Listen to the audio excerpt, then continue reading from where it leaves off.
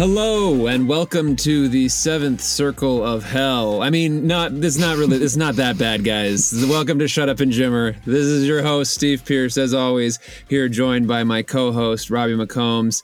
Robbie, this was a the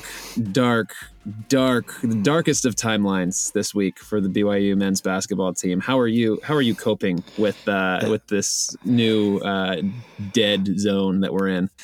It's bad, Steve, when the best thing going on in the BYU sports world is that the football team is playing in the Potato Bowl. So, women's volleyball, credit to them for being in the Sweet 16. But, this is obviously a basketball-centered podcast, and this could be the worst basketball team Dave Rose has ever had. So, a lot of things to get to, a lot of things that went wrong, a lot of things that are wrong, a lot of things that may not be fixed. So, lots to delve into, that's for sure. Yeah, we'll talk about it all today. It was an exceptionally tough week for our guys. Before we do that, though, just a reminder, we are on all of your major podcast platforms, whichever one you prefer to use: Apple Podcasts, Google Podcasts, Spotify, Stitcher. There are lots more. We're on them all, so please subscribe to us on your podcast platform of choice so you get the latest episodes right on your phone, right as they become available. And also, if you got 30 seconds, give us a rating and a review. 5 stars. Tell the people how wonderful Shut Up and Jimmer is, even if the BYU basketball team itself is considerably less so right now. And speaking of, I guess let's just dive into it, Robbie. This will be, I think, slightly different than we normally do this. Normally, we talk about each game. We talk about what was good. We start with the positive, what was good in that game, what was bad in that game. We're going to talk about the whole week together and kind of like the current state of the BYU men's basketball program right now as it stands here on December. I guess we're just recording this on December 2nd. You'll hear it on December 3rd, 2018.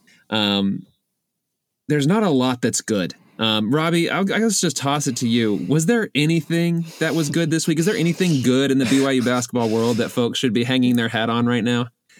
I really had to rack my brain a little bit, Steve. Really had to try to stretch to find something.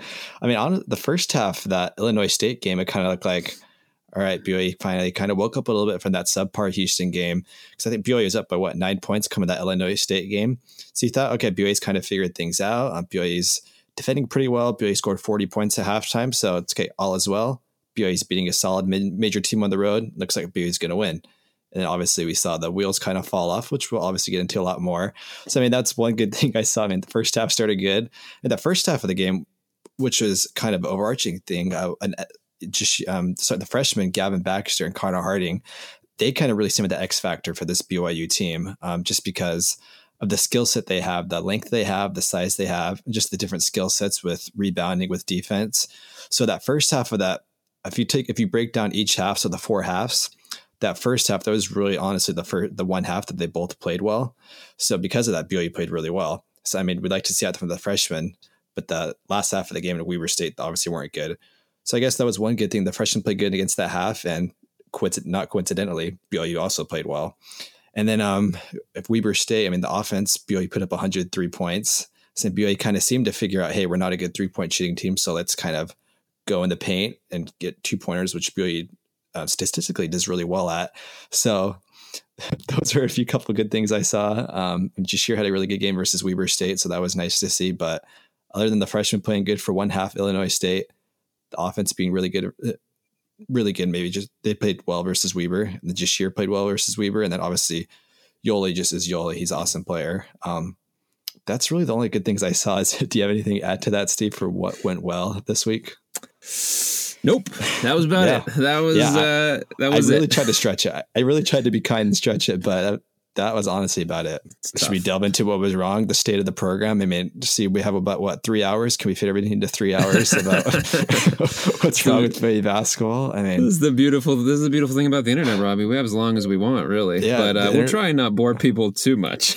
Yeah. We'll try to keep people in here. And where to start? I guess I'll start off. We'll kind of break down each side of the ball. So, offensively speaking, I think this is a pattern. I think it's a well-established pattern. BYU's 9 games into the season. BYU is a poor 3-point shooting team. pretty much every single game BYU shot poor. So I guess to kind of break it down a little bit, so first statistically, BYU shooting 28% from three on the year, which is atrocious. That is awful. Awful. I mean, 317th in the nation. So there are 317 Division I programs, which are better than BYU, a team that prides itself historically not the most athletic team, a team that gets good shooters. And BYU is a horrible three-point shooting team, shooting 28%. And 20% is bad. But it's even worse when you kind of look at the breakdown the percentages by player. So Celius is the best three-point shooter in the team. He's only 37%. TJ's down to 34. And the bad thing is obviously BYU shooting poor, but poor players are shooting a lot. So obviously Dave Rose, a lot of time through the years, he's really known for giving guys a green light, which is a shooter. I mean, it's your dream. You want to have the green light to really have your confidence flow. But Dave Rose, it doesn't seem like he's even putting a yellow light on any of the guys, let alone a red light. I mean, Connor Harding, he's shot 25 threes this year, has only made 5. I think that's way too many for Connor Harding. I mean, we obviously sung his praises on this, but he should not be shooting that many threes. Jashir is shooting 26%. He shot over 30 threes. Jashir should not be shooting that many threes. Dalton Nixon, he's shooting 7% on the year. And even 7 single digits, not 17, not 20, 7%. You have to laugh. You have to laugh. Seriously. I mean, you could break it down. McCabe Cannon and Bradley Bergerson is shooting under 30%.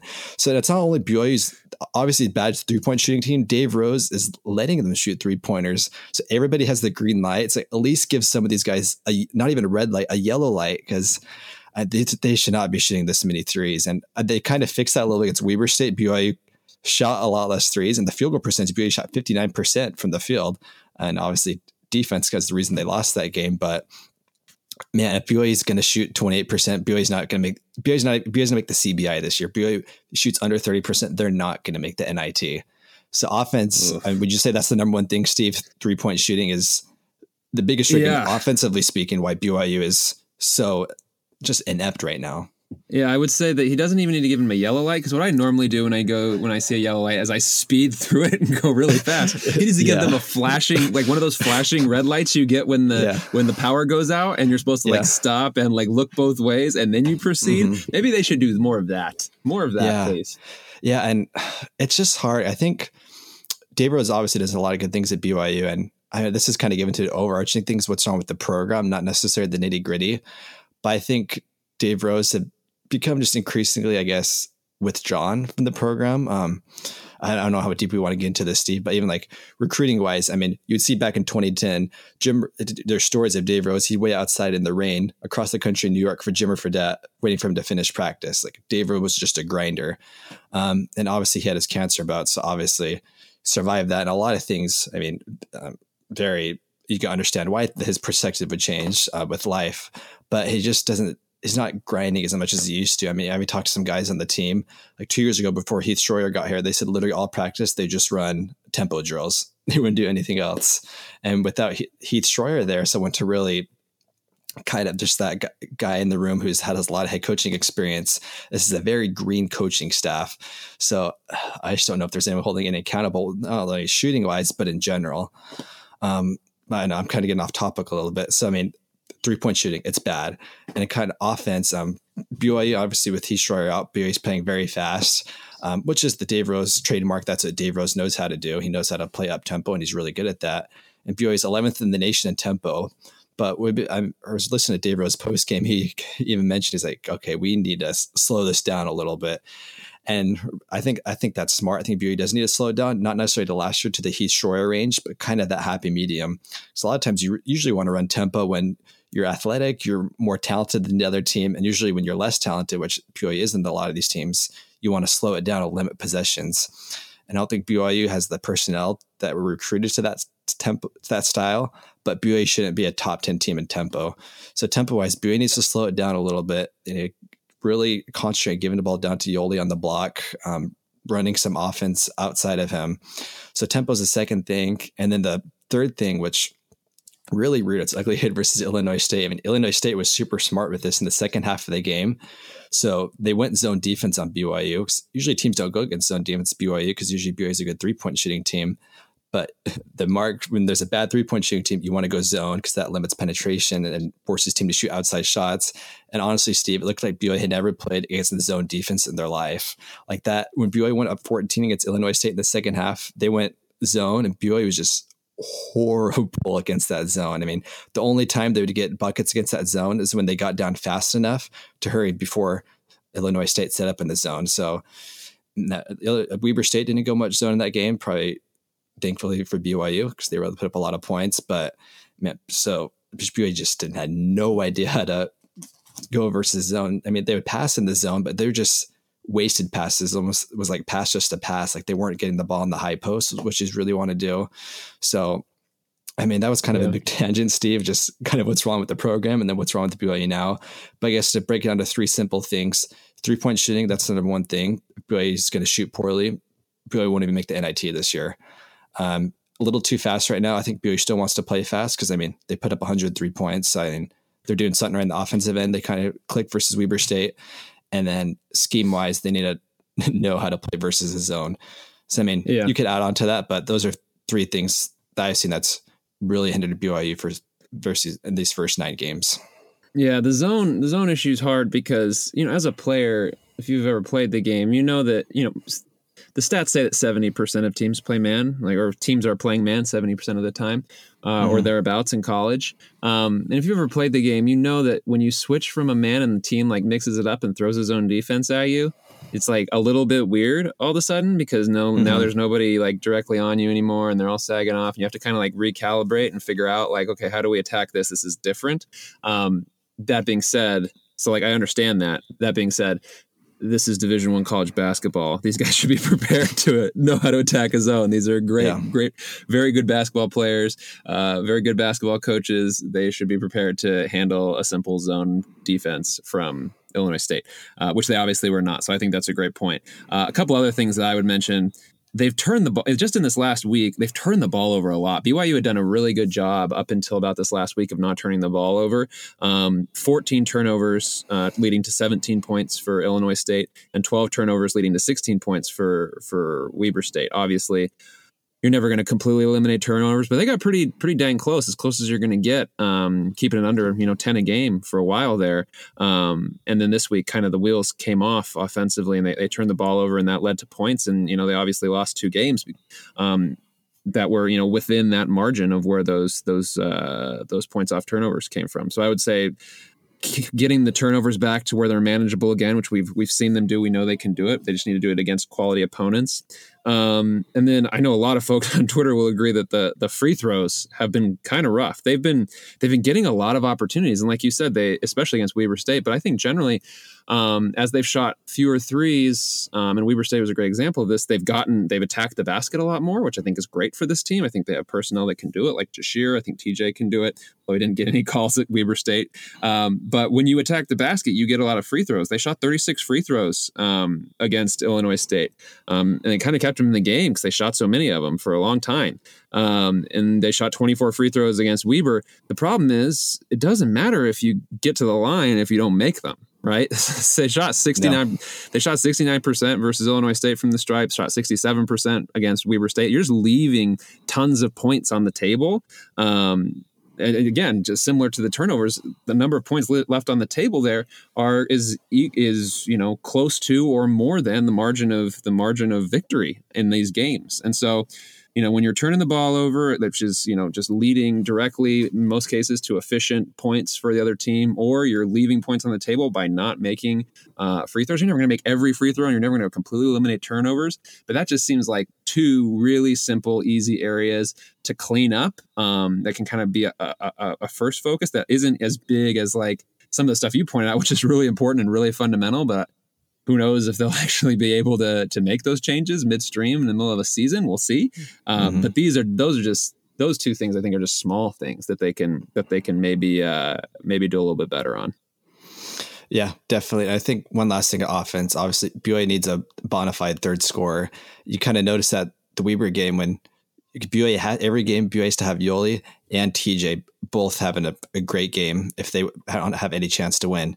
You kind of saw Weber State with Jashir kind of helped fill in, but without TJ, BYU had no chance versus Weber State. So I think Jashir, he's been really up and down. He's played as largely he's played good versus poor teams and poor versus good teams. So, I mean, really BYU, the only hope I see is they have to hope Nick Emery kind of plays like he did his freshman year or even his sophomore where he kind of slumped down a little bit.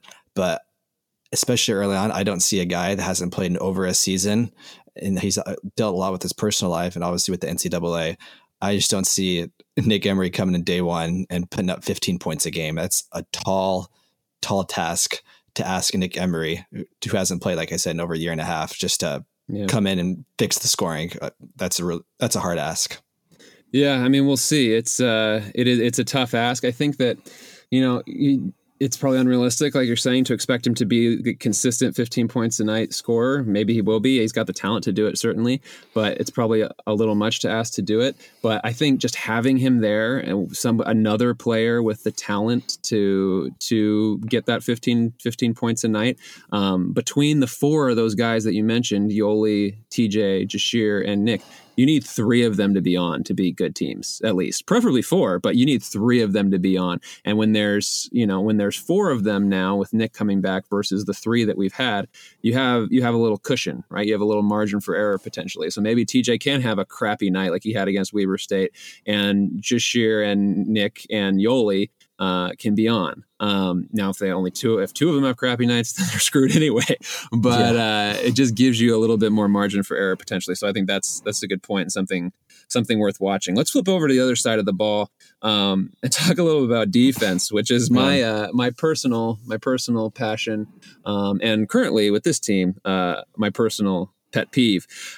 This team is bad at defense, Robbie. They're really bad. They just gave up 113 points to Weber State, which is as bad as any BYU defensive performance other than the UVU game from a couple years ago where they gave up 116. It was awful. And just if I chime in real quick, our own Brett Hine on Vanquish the Foe, he also covers Weber State for his local newspaper, the Standard Examiner. He said that was the first time since January 2000 that Weber State has scored more than 100 points versus a Division I team.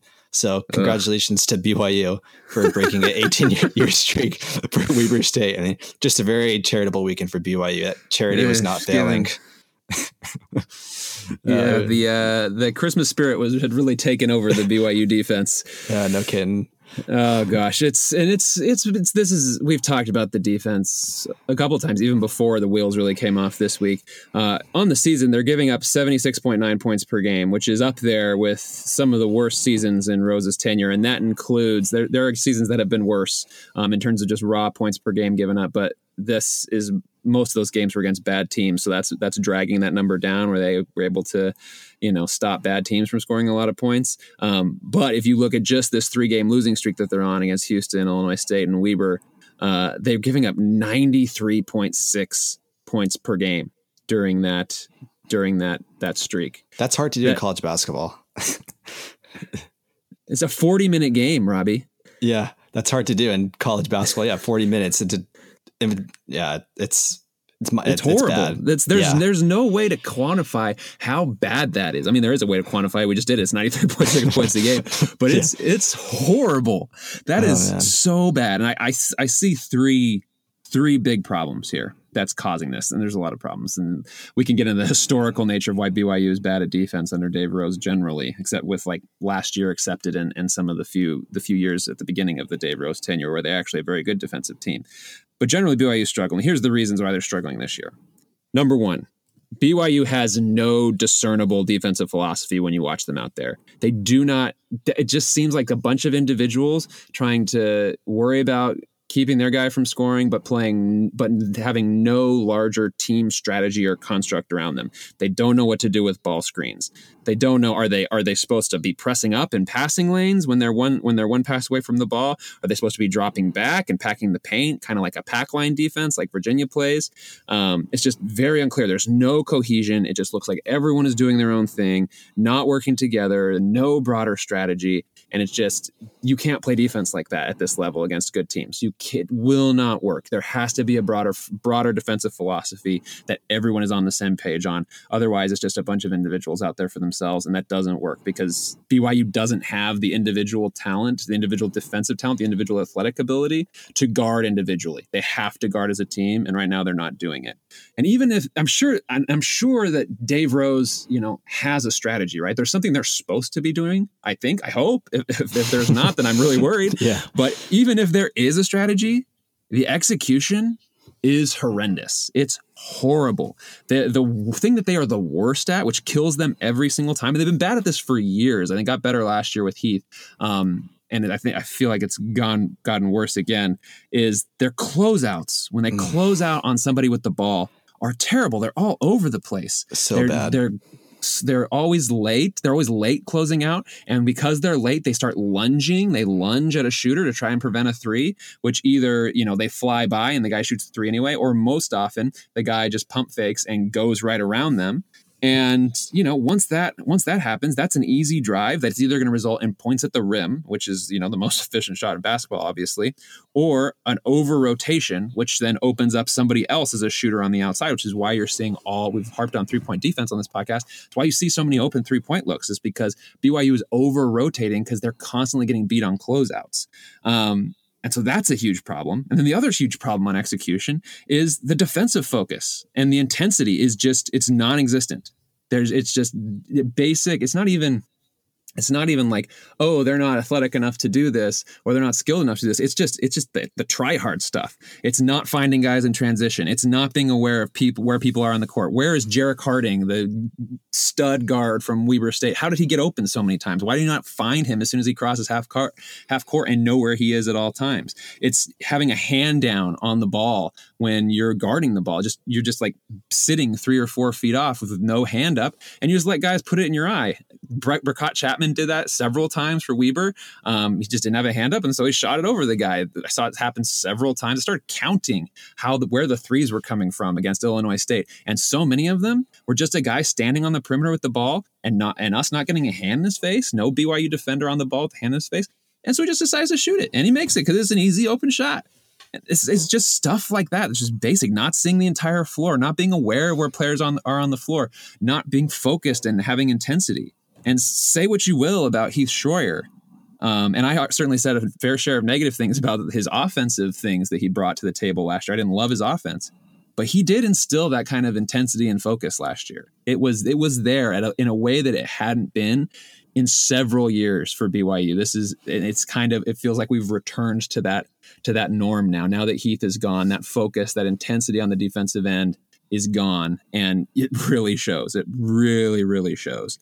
And because of both those things, the lack of discernible philosophy, the lack of execution, of focus, of the bad closeouts, all of that, it's really easy to beat this team defensively. The defense is really quickly and easily compromised, which leads to the things that we just talked about: open threes, free drives to the hoop, and oftentimes those free drives to the hoop, they result in a bunch of fouls because there is help, but it comes late because they're not in a real team defensive scheme. You don't have a lot of great defensive awareness, and guys are just going to hack dudes. And what that ends up doing is it ends up putting guys on the line a lot.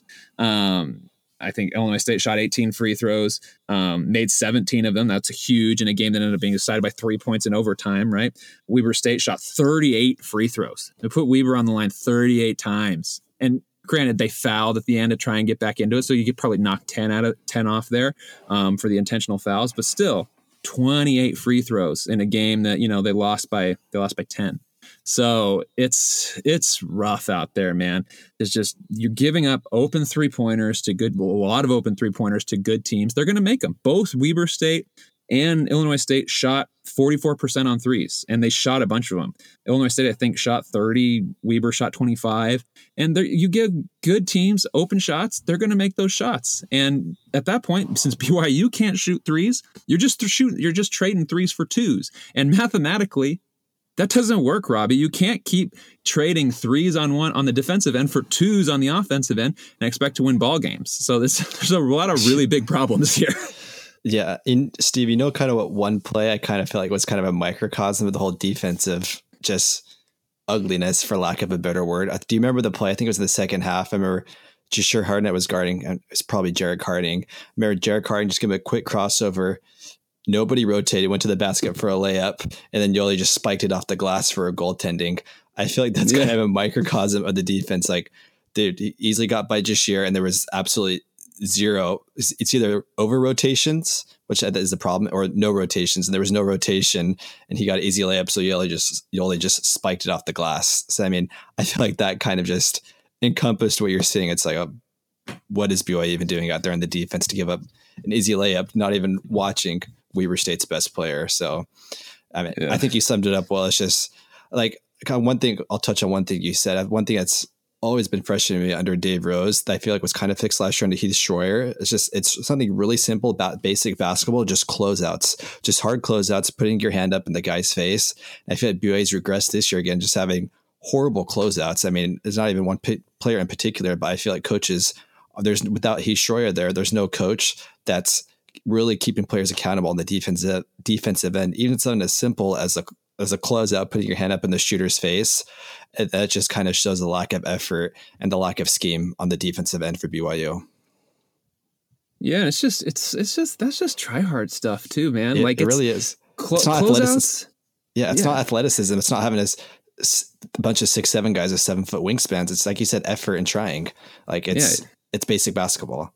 Yeah, you have to get down in a stance. You have to get out there, get your hands high, get your feet choppy, and get ready to anticipate the drive. But they don't do that. They're not ready to close out. Therefore, they're late. Therefore, they lunge. Therefore, they are out of position. Therefore, the entire defense falls apart. It's rough, man. It's rough out there. And the worst thing is, like, even outside of offense and defense, is there's just this general feeling, like the intangibles, just the general feeling of malaise out there. Yeah. And it's interesting. Yeah. Those kind of the schematic parts, which obviously is a huge problem, but I'm sure you remember, you were watching the game, I think online as well as I was, that part late in the second half, once Weber State got up by between 10 and 15 points, it was nice to see Dave Rose really lay into his guys, really yell at them. You could just see the frustration and the anger in his eyes. And it just didn't seem like the players really responded. Like BYU went back out and nothing changed on the defensive end. So I just don't know what to attribute that to. Is Dave Rose is his voice kind of growing stale on the locker room and in practice? Are players not responding to Dave Rose anymore? Is it more of a player thing? There's just not enough leaders to say, hey guys, let's show some pride on the defensive end. Is there that type of player people could really look up to? So I think, like you said, there's just that lack of emotion, and I don't want to say apathy in the court, because I think the guys do want to win, but it almost comes across a little bit that way in the defensive end. Is there that vocal leader that players are really looking to? I mean, I think Luke's a great leader, but I mean, Luke's playing 5 minutes a game. So, I mean, are those top guys? And I mean, so I think it's kind of a double-edged sword. Is Dave Rose's voice kind of growing a little stale, and the assistants, which I think is valid, and I think that could very well be the case. I think that definitely is part of the case. I think his voice is growing stale, but I mean, the players have to be held accountable too. And there has to be that player leadership to say, hey, this is embarrassing. We're giving up 113 points to Weber State. I mean, BYU should be better than Weber State. There should be a pride in that. And I just don't see it from either end. Players not responding to Coach Rose, and the players not taking it upon themselves to have that emotion. So like you said, that I think that as well, aside from the schematic things, just that emotion and the pride. Yeah, it's, there's different types of leaders, right? This is not to say Luke Worthington, like you said, is not a good leader. No, he's great. Luke he's everybody's buddy. Everyone's talked about how he's like, taking a personal interest in all these players, and that's all important. But there's also the type of leadership, which is vocal leadership, which is, calling dudes out when things aren't up to snuff, right? Going to your teammates and challenging them and calling them out and saying, we need to be better. You individually, specifically, need to be better. And, Rose trying to light the fire in the second half, that's great. But a lot of times the coach isn't going to be the one who's going to be most effective doing it. It can be sometimes, but it's more effective coming from a peer, from a teammate, from a player. And so this has to come from within. And the question obviously becomes, like you alluded to, who can or will do that? And honestly, to me, there don't seem to be many realistic options. And we could talk about a little bit about who I think there's one option that may work here, which we can talk about now, because we've talked a lot about what's wrong, obviously. And we don't have all the answers for how to fix it, but I do think we have some ideas about what can be done. We talked about all these problems. There's obviously a lot of them. Some of them are very big and stretching over many years, and maybe they won't be fixed this season. But what can they do to start fixing this now? And I think of it kind of in three ways: kind of the personnel and the rotation. Who do you put on the floor? The tactics and the strategy. What do you do once you're on the floor? And then the last part's that intangible, that emotional piece, which I think is really important too. But let's start with the personnel and the rotation. Who should be on the floor? What do they need to change or shake up there, Robbie? Yeah, I think personnel, I think what's been consistent for BYU through the first 9 games is that BYU started poor. I think nearly every game, with aside from the Alabama A&M game, who's possibly the worst Division I team in college basketball. So I think that for now, we're trending that way. Yeah, will BYU be 353 by the time the season ends? But no, I think that's been a consistent thing throughout the season. BYU started really slow, so I think the natural first things to look at, it's like, okay, who's the starting 5 out there? So obviously TJ and Yoli, I mean, those are BYU's 2 best players. They're not going to come off. So obviously with Nick Emery coming back, I mean, how is BYU going to shake up things? I think Jashir has played well. He's been a little bit invisible at times, but I think he's been BYU's 3rd or 4th best player this year. But I think he could be the type of guy maybe that, just to kind of switch things up a little bit, he could be the guy that's kind of heads that second unit. I think Nick Emery could be good at that, but I think BYU needs to try something in their starting 5. So maybe not necessarily Utah State, since that Nick Emery game's back, but maybe you could insert Nick in place of Jashir. I think BYU has to kind of talk about sitting Zach Sellius down. He's been BYU's best 3-point shooter this year, but what does that mean for a team that's one of the worst 3-point shooting teams in college basketball? So at some point, I think you have to have the discussion. Okay, are we going to sit Zach Sellius down? I mean, at times he's lost his confidence in his shot. He hasn't been looking for his own shot, and at times he just hasn't been hitting threes. So I think you have to have that hard discussion about Zach Sellius. Like, hey, do we sit him in place of Nick? Maybe do we bring a Connor Harding in, kind of roll the dice a little bit about him, try to accelerate his development? And I think the 5 spot, BYU is just very undersized right now, and that shows itself really a lot in rebounding, especially allowing offensive rebounds, and BYU itself getting rebounds.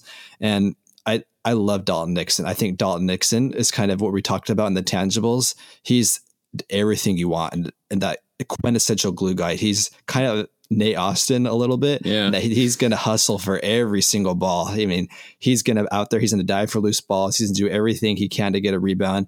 You know, he's shooting horribly from 3-point range, but everybody's shooting horribly from 3-point range. So, I mean, Dalton, I don't know, sir, if you want to take him out, but I mean, BYU does need more length athleticism in there. So, I mean, Gavin Baxter has had his ups and downs, which you'd expect for a freshman. So, I mean, do you want to get that 6'9", 7'2" wingspan frame out there to kind of add to that length athleticism, maybe help a little bit on the glass and the defensive end? So, I mean, those are a few ideas I have, putting maybe Nick for Jashir, talking about Sellius, but BYU needs to do something to change that starting 5 just in order to start out fast, because whatever BYU is doing, it's a consistent theme. So, I mean, it's a pattern now. I think it's BYU's identity. They're slow starting. I think BYU needs to kind of dive into the rotations, specifically that starting 5, and then more into the rotations to kind of figure out, hey, how can we start out fast so we don't dig ourselves into a hole every single game? Yeah, it's I said this on Twitter. Dave Rose needs to shake the snow globe, and he needs to shake it real hard, because whatever they're doing now isn't working, and so they might have to try something. Yeah, he needs to try some goofy things, and maybe it is putting, I like the idea of giving the freshmen a chance to develop, and Harding, I think, is a good defender. Obviously, he hasn't shooting well from 3 right now, but nobody is really, and so I think he does a lot of things really well, and good things happen when he's on the floor. I like Baxter a lot. I like his length and athleticism. It gives him a different look than they have now. He hasn't looked very comfortable recently. He's looked a little bit lost actually when he's out there, but he also hasn't played at all. He's playing like 2 minutes at a time. It's pretty hard to get comfortable in college basketball when you never play more than 2 minutes. So, I don't know what the answer is, but they got to do something. Give Colby Lee a shot. He's played a few minutes, but I mean, just why not? Like you said, shake the snow globe, try something to turn it around, because it's not working. BYU is bad right now. So whatever it is, you just need to fix something. Yeah. What about outside of the personnel, once you get the guys on the floor, what about the tactics, the strategy? What needs to change on the offensive side of the ball to really fix this? We alluded to a lot of this already, but I think offensively, BYU started to fix some of these things against Weber State, which was encouraging that they kind of had some self-awareness, like, hey, we're a bad 3-point shooting team. It's not necessary. Because I think at the beginning of the season, and understandably so, I think BYU's kind of tell them, hey, we're just having a bad shooting night. We'll shoot the way out of it. Well, 9 games into the season, BYU didn't do that. So I think that's kind of the identity. BYU is a bad 3-point shooting team. So that was really nice against Weber State. BYU shot almost 60% from the field and they took just a few threes in that game. So BYU did a decent job of kind of trying to throw Yoli in the block. I think the coaches knew that nobody could stop Yoli, and Weber State knew that too, and he had an awesome game. So I think BYU needs to keep doing that. BYU needs to keep attacking the basket, not just take twos for the sake of not shooting threes, but taking good twos. And I think a lot of that comes in the half court sets. We've really harped on that a lot of times in the past podcasts, and BYU set pieces in the half court has been up and down, to say the least, to put it kindly. There needs to be more off-ball movement and set more. I think Zach Celius, that's the one guy. I think BYU hasn't done a great job setting him threes, kind of like they did for a Chase Fisher, to get him open looks. I think more set pieces to kind of get him open. Just something new. But I think BYU kind of realized that a little bit against Weber State, that they need to take fewer threes and take more good twos, whether that be with, I think, TJ and Jashir. They're really the two guys that can attack the basket and then kind of create things for other people.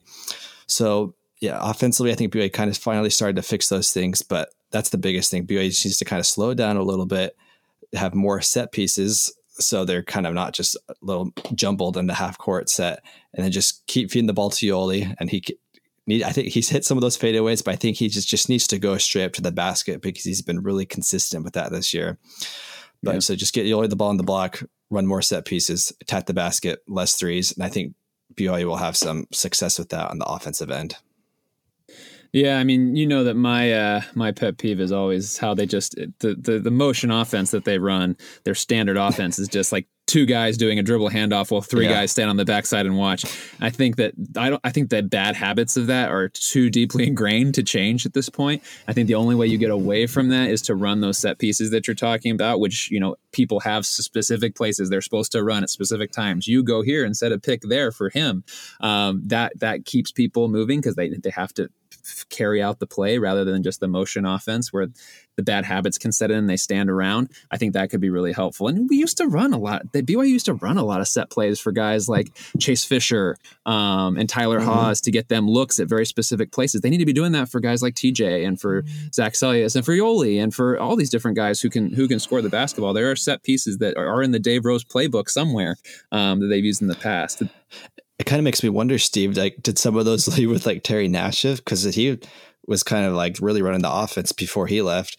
Kind of since we've seen him left, a lot of those set plays have really run off. So, I mean, that's just kind of, I wonder if he was really the one running like those half court sets, and maybe the coaching, maybe he just doesn't have that guy that's really comfortable and with the strategy in those half court sets.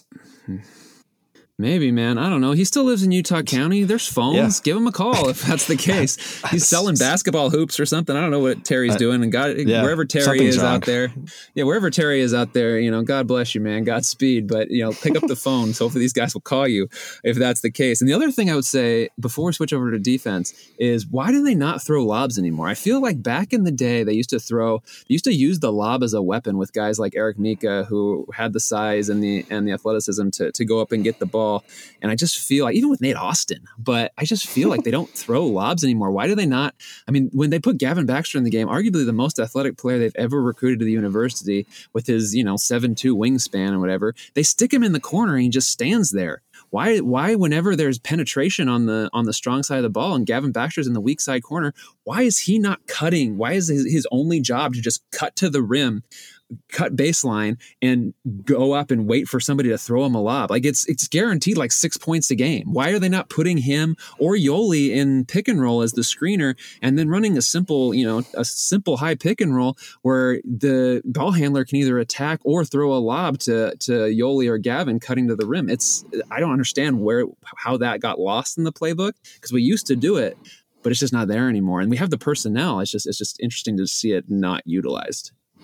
Yeah, it's frustrating on a lot of things. I mean, and even like on the defensive side of the ball, I think, like you said, BYU just needed, only in offense, they need to just kind of come up with their identity. But defensively, BYU needs to establish an identity. I think what perfectly sums that up, when you go to KenPom and look at BYU's defensive identity, it says undetermined. So I mean, I think that kind of sums up BYU has no defense. That's incredible. Exactly. I think that sums it up perfectly. BYU needs to decide what they are. Are they a team that's really going to get up in your face and take away the three? Maybe give it some dribble penetration, but hey, we're not going to give up threes. And if BYU does that, I don't know if that's necessarily the right strategy, but hey, great. That's a BYU identity. BYU is not going to give up the three ball. Or does BYU, like you said, with the pack line defense that Virginia does, is BYU going to say, hey, you know what? Let's take away that dribble penetration. Maybe we'll give up some open threes, but hey, this is what we are. We're not going to let people get easy shots at the basket. That's great too. Both of those are great strategies. But whatever they do, BYU needs to decide something, because like you really harped on with the defense, I mean, what is BYU doing? They're late rotating. They're just doing all these things wrong. But BYU needs that identity on the defensive end, and I'm just not seeing that right now. Yeah, and based on their personnel, it indicates that they probably need to go to more the pack line style to essentially sag a few steps off away from the ball when you're into a kind of a help position when you're not on the ball, just enough to kind of pack the paint and deter drives, but still be in a position to challenge shots. But they just don't have enough quick feet to stay in front of folks. And if you don't have quick feet to stay in front of folks, you better have rim protectors to bail you out. And they don't have rim protectors either, really. So they don't have the personnel to be aggressive out there on the perimeter and not get burned. And so the pack line would seem to be a better match for their personnel. But, and this is the big but, the pack line requires discipline, lots of on-ball pressure, which BYU does not apply a lot of on-ball pressure right now. It requires everybody being on the same page and in the right spots, and those spots are always changing because it is a man-to-man defense. It's not a zone where you just stand in one spot. It requires everybody to close out well to shooters, or otherwise you would get killed by good teams with good shooters if you don't close out well. BYU doesn't do any of those things right now. So literally everything the opposite of what BYU does is what you're asking BYU to do, Steve. Yeah, so this might be more of an aspirational thing than anything. Maybe this is like let's punt this to next year. In terms of like what they could do in the short term that's realistic, just give a crap, man. No, just do the effort stuff. Know what you're doing on ball screens. That seems pretty simple. Let's talk about that. Are we switching ball screens? Are we hard hedging on ball screens? Are we kind of just doing a soft hedge to allow the ball handler's defender to recover? Just decide. I don't care what it is. Just decide and then do it. And then, just the simple stuff. Communicate more. Open your mouth on defense, find guys in transition, call out who your guy is, and then find the best player on the floor. Find Jarek Harding and make sure that somebody has him. Work on closeouts all day and all night at practice. Like if they just did closeouts for like an entire week at practice, I'd be happy. I don't care if they don't shoot a single ball. Just work on closeouts. Like this is just the simple stuff that I think will make a huge defense. They don't have to work even beyond the broader schematic problems that they have. Just do the simple stuff and it fixes a lot of problems. Man. And like I know, and there's a lot of schematic things, but like you said, just give a crap. And I think BYU, you can't change the whole schematic thing overnight, but BYU just got to really care. And with the emotional and intangible things, and I think hopefully one thing, obviously BYU is getting Nick Emery back here on Wednesday, and he plays with a lot of emotion, a lot of passion. So I mean, I hope Dave Rose just tell Nick Emery, hey, you know what? Maybe you're a little bit off a little bit. Maybe take a little bit while for you to get back in the swing of things. But what Nick Emery can do, Nick Emery could get in guys' faces. Nick Emery could hold guys accountable. Nick Emery could go on defense. I mean, he has in his bloodlines, we know Jackson Emery, one of the best defenders in BYU basketball history. And we see Nick do that, especially a sophomore year, be a really good defender. Just come in, just stay on guys, just communicate, and just bring some of that emotion and some of that give a crappiness that BYU needs, especially on the defensive end. I think that's one thing, hopefully, I think that needs to change. And you would hope Nick Emery, a guy coming in, that really fiery guy, changes that and turns maybe a switch a little bit, that kind of spells to the other guys. It's like, hey, okay, let's have some emotion. Let's care a little bit more.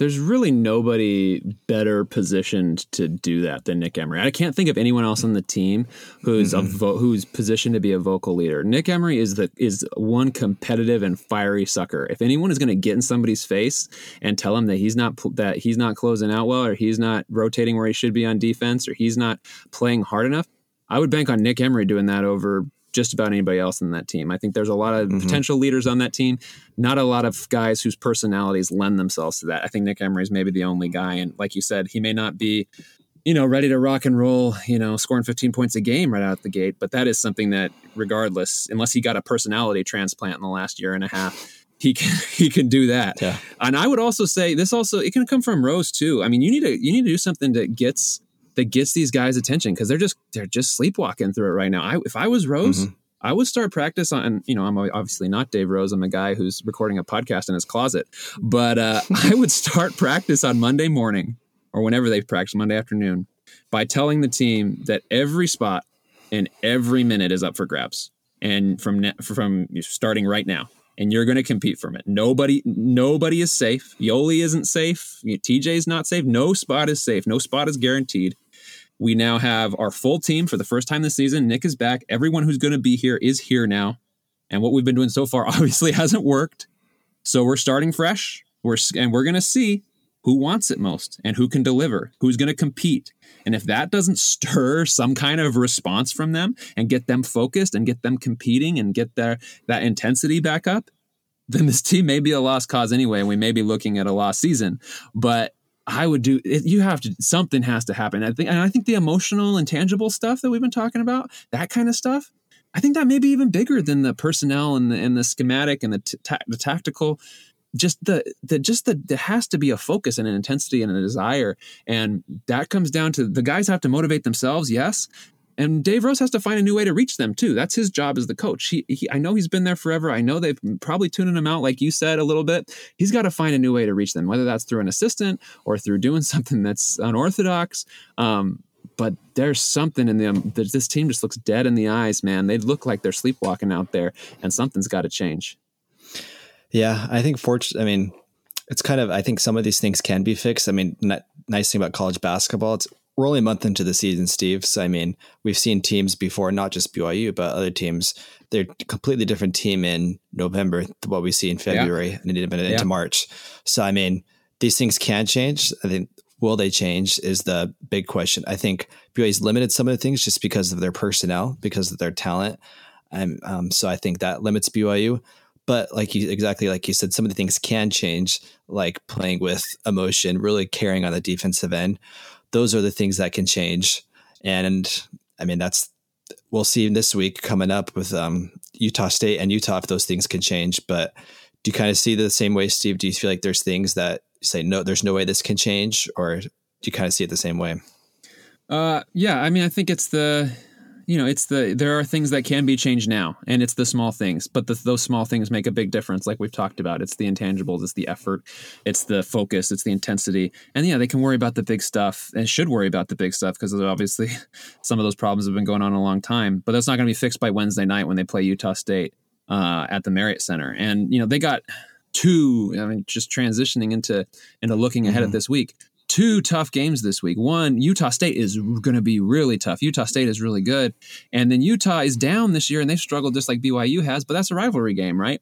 So, this is going to be a tough week. Robbie, tell us, beyond my just very simple explanation there, tell us what we're looking at this week with BYU and with Utah State and Utah. Yeah, when I see Utah State, they've been one of the surprise teams, I think, not only out west, but in the country. Preseason Mountain West poll, they were picked to finish 9th in the Mountain West. It was kind of season rebuilding year. But from what I've seen, Steve, they look like the second best team in the Mountain West outside of Nevada. I think they're better than San Diego State. I think they're better than Wyoming, New Mexico. They look really good so far. I mean, they're 7-1 on the year. They're 56 in Ken Palm. I mean, just to kind of illustrate how good they are. I mean, they went down to Vegas and beat St. Mary's by 17. And they're up by 20 plus that whole game. And even just their last game, they played UC Irvine. You're like, oh, big, what UC Irvine? Well, UC Irvine went into St. Mary's the game before, and beat St. Mary's by 5 at St. Mary's. And then Utah went in there on the road and beat them by double digits. So, I mean, this Utah State, they're deep, they're talented. I mean, their average margin of victory is 24 points. So, I mean, they're blowing out teams, and they've played some pretty good teams too. And just a quick preview of them. Their best player is a guard. His name's Sam Merrill. Really good guard. He's really become an all-around player this year, averages 21 points, and he's already part of that kind of exclusive 50-40-90 club, as in he's shooting over 50% from the floor, 40% from three, 90% from the foul line. So he could just light it up from everywhere on the floor. He kind of reminds me a little bit of Tyler Haas with his game, but super talented player. And one of the big things, the reason they've been overachieving, they have this freshman Portuguese big man. He's 6'11", super athletic, but he's going to be a nightmare for BYU to match up with. I mean, he averages 9 points, 9 rebounds, almost 3 blocks a game. And it's just going to be hard for BYU to match up with them. They could go 9-10 guys deep. They're up tempo like BYU. So it's going to be a really up tempo game. And because of that, I could see this one get out of hand really quickly, Steve. Utah State's really good. I mean, we could talk about predictions later, but I mean, going on to Utah a little bit, Utah Saturday, and that's going to be a neutral court at the Vivint Smart Home Arena. I mean, like you said, Utah, they had a similar year to BYU. They're 4-3 on the year. They have a really bad loss to Hawaii, and Hawaii's pretty bad. They haven't really beat anyone of yeah. So they don't play basketball on that island very often. No, they have a bunch of big guys that are great at football. So, I mean, yeah, Utah's very similar to BYU, and they're very different than Utah State. I think it's going to be interesting to see how BYU matches up with Utah. Utah, they're a big team. They really slow down the tempo. They have 2 7-footers on their team that they play regularly, 2 centers. So it'll be really interesting to see how BYU matches up with that. But Utah, the program, that kind of seems like they're a little bit in disarray. They had one of their star freshmen, a really highly rated recruit. I think his last name is Hendricks. He just really transferred from the program midseason, which kind of, reading into Utah fans, that was something really strange and really alarming to transfer just in the middle of a college basketball non-conference season. Like 4 games in. Yeah. And he was playing too. And then all of a sudden he got benched and then he transferred. So just really weird things going on with the program. So, I mean, honestly, that game's probably going to be a battle to see who the 3rd best team in the state of Utah is behind Utah State and Weber State. I mean, because BYU and Utah are just down this year. So, I mean, BYU fans might say, oh, we're going to get blown up by Utah. But Utah fans are saying, oh, we're going to get blown up by BYU. So that's just going to be a really interesting game. Both teams that are way down this year. But, I mean, if BYU beats Utah, I mean, hey, it's great to always win the Holy War. So, that'll be a good game, interesting game to see on the back half of that in-state road trip. Yeah, it's interesting. I was talking. I was going back and forth on Twitter with a Utah basketball guy, who one of the reasonable Ute fans, and he had tweeted out. This was during the Weber State game. You know, I didn't watch the Utah game today. How did Utah look? And I just responded to him and I said, I promise you they look better than BYU does right now. And he was like, no, there's no way. Utah's been really bad this year. I was like, BYU just gave up 113 points to Weber. And he was like, okay, maybe this game, it really is going to be the battle of who sucks less. I think that's what we're looking at on Saturday. Yeah, no, seriously. I think that's kind of the way. I mean, BYU fans and Utah fans are both just really apathetic, I think, right now about the basketball programs. I think that's the thing I'm seeing about BYU fans, like on Twitter, and Twitter is not the tell all, but it just seems like people are just really apathetic about BYU basketball, not even upset. Like when BYU gave 113 points to Weber State, I didn't see much outrage. It was kind of like, oh, same old BYU basketball. And I mean, with already 3 straight NIT appearances, I mean, it's just a lot of apathy sitting into the fan base. It almost seems like it's seeping into the program, the players a little bit. So, I mean, as far as predictions go, Steve, we previewed Utah State and Utah. I'll let you know how I see it, and I'll give it off to you. I think we're both going to see Utah State the same way. I think this one could get ugly. I see BYU losing by 12 to 15 points. Even though it's going to be on the Marriott Center, that'll give BYU a puncher's chance. But I think Utah State right now, they're humming on both sides of offensively and defensively. And with kind of where BYU's at, I think Utah State kind of punches BYU in the mouth. And then in the Holy War, I mean, I'm going to say BYU wins, Steve. I think Nick Emery, his second game back, I think he's going to give BYU a little bit of spark. And in the battle of 2 downtrodden programs, I think BYU pulls out the Beehive Classic game versus Utah. So I see a split. I see a Utah State handles BYU, and I see a close win against Utah. What's your prediction for the 2 games, Steve? I think we're very much in alignment on the Utah State game. I think I don't think it's going to be pretty. I think they're just better than us, even though it's going to be at home. That might help us keep it close, actually, the fact that it's at home. But I think it may look like the Houston game, kind of keeping it close for a half, and then Utah State just kind of punches us in the mouth after halftime, because that seems to be a trend. I hope not. I hope Nick Emery can come in and everyone feels like it's a brand new year and they play awesome. But maybe he'll punch someone in the mouth. Yeah, that's what I was going to say about Utah. Utah. I totally see the argument for Utah. Nick Emery provides the spark for BYU to beat Utah because they are also bad. But I could also just as easily see it the other way. Nick Emery punches someone in the mouth at Utah, and BYU loses. Close. I have no idea who's going to win that game. Both of these teams are not good right now. That doesn't mean they won't be good later in the season, or they might just be bad the whole season. Who knows? But I've other than my knowledge that USU is playing a lot better basketball than BYU right now, I just have no capacity to really predict these games, because it's just totally dependent on what BYU team shows up. If the BYU team that showed up last week shows up again this week, they will lose both of these games, even if Utah is bad. They will lose both these games, because it cannot get worse than how they played last week. I'm convinced. I hope that's true. Fingers crossed. Yeah. But I mean, it's a big week, a big statement week for BYU for even to the fan base. I mean, 2 big in-state games. I mean, it could go, if BYU won both these games, I think they're kind of re-energize the fan base a little bit again. And on the flip side, man, Steve, if BYU loses 3 in-state games in a row, things are already getting a little ugly for Dave Rose. I mean, it's going to get really ugly around the BYU basketball program. BYU drops both of these, which is very, very possible.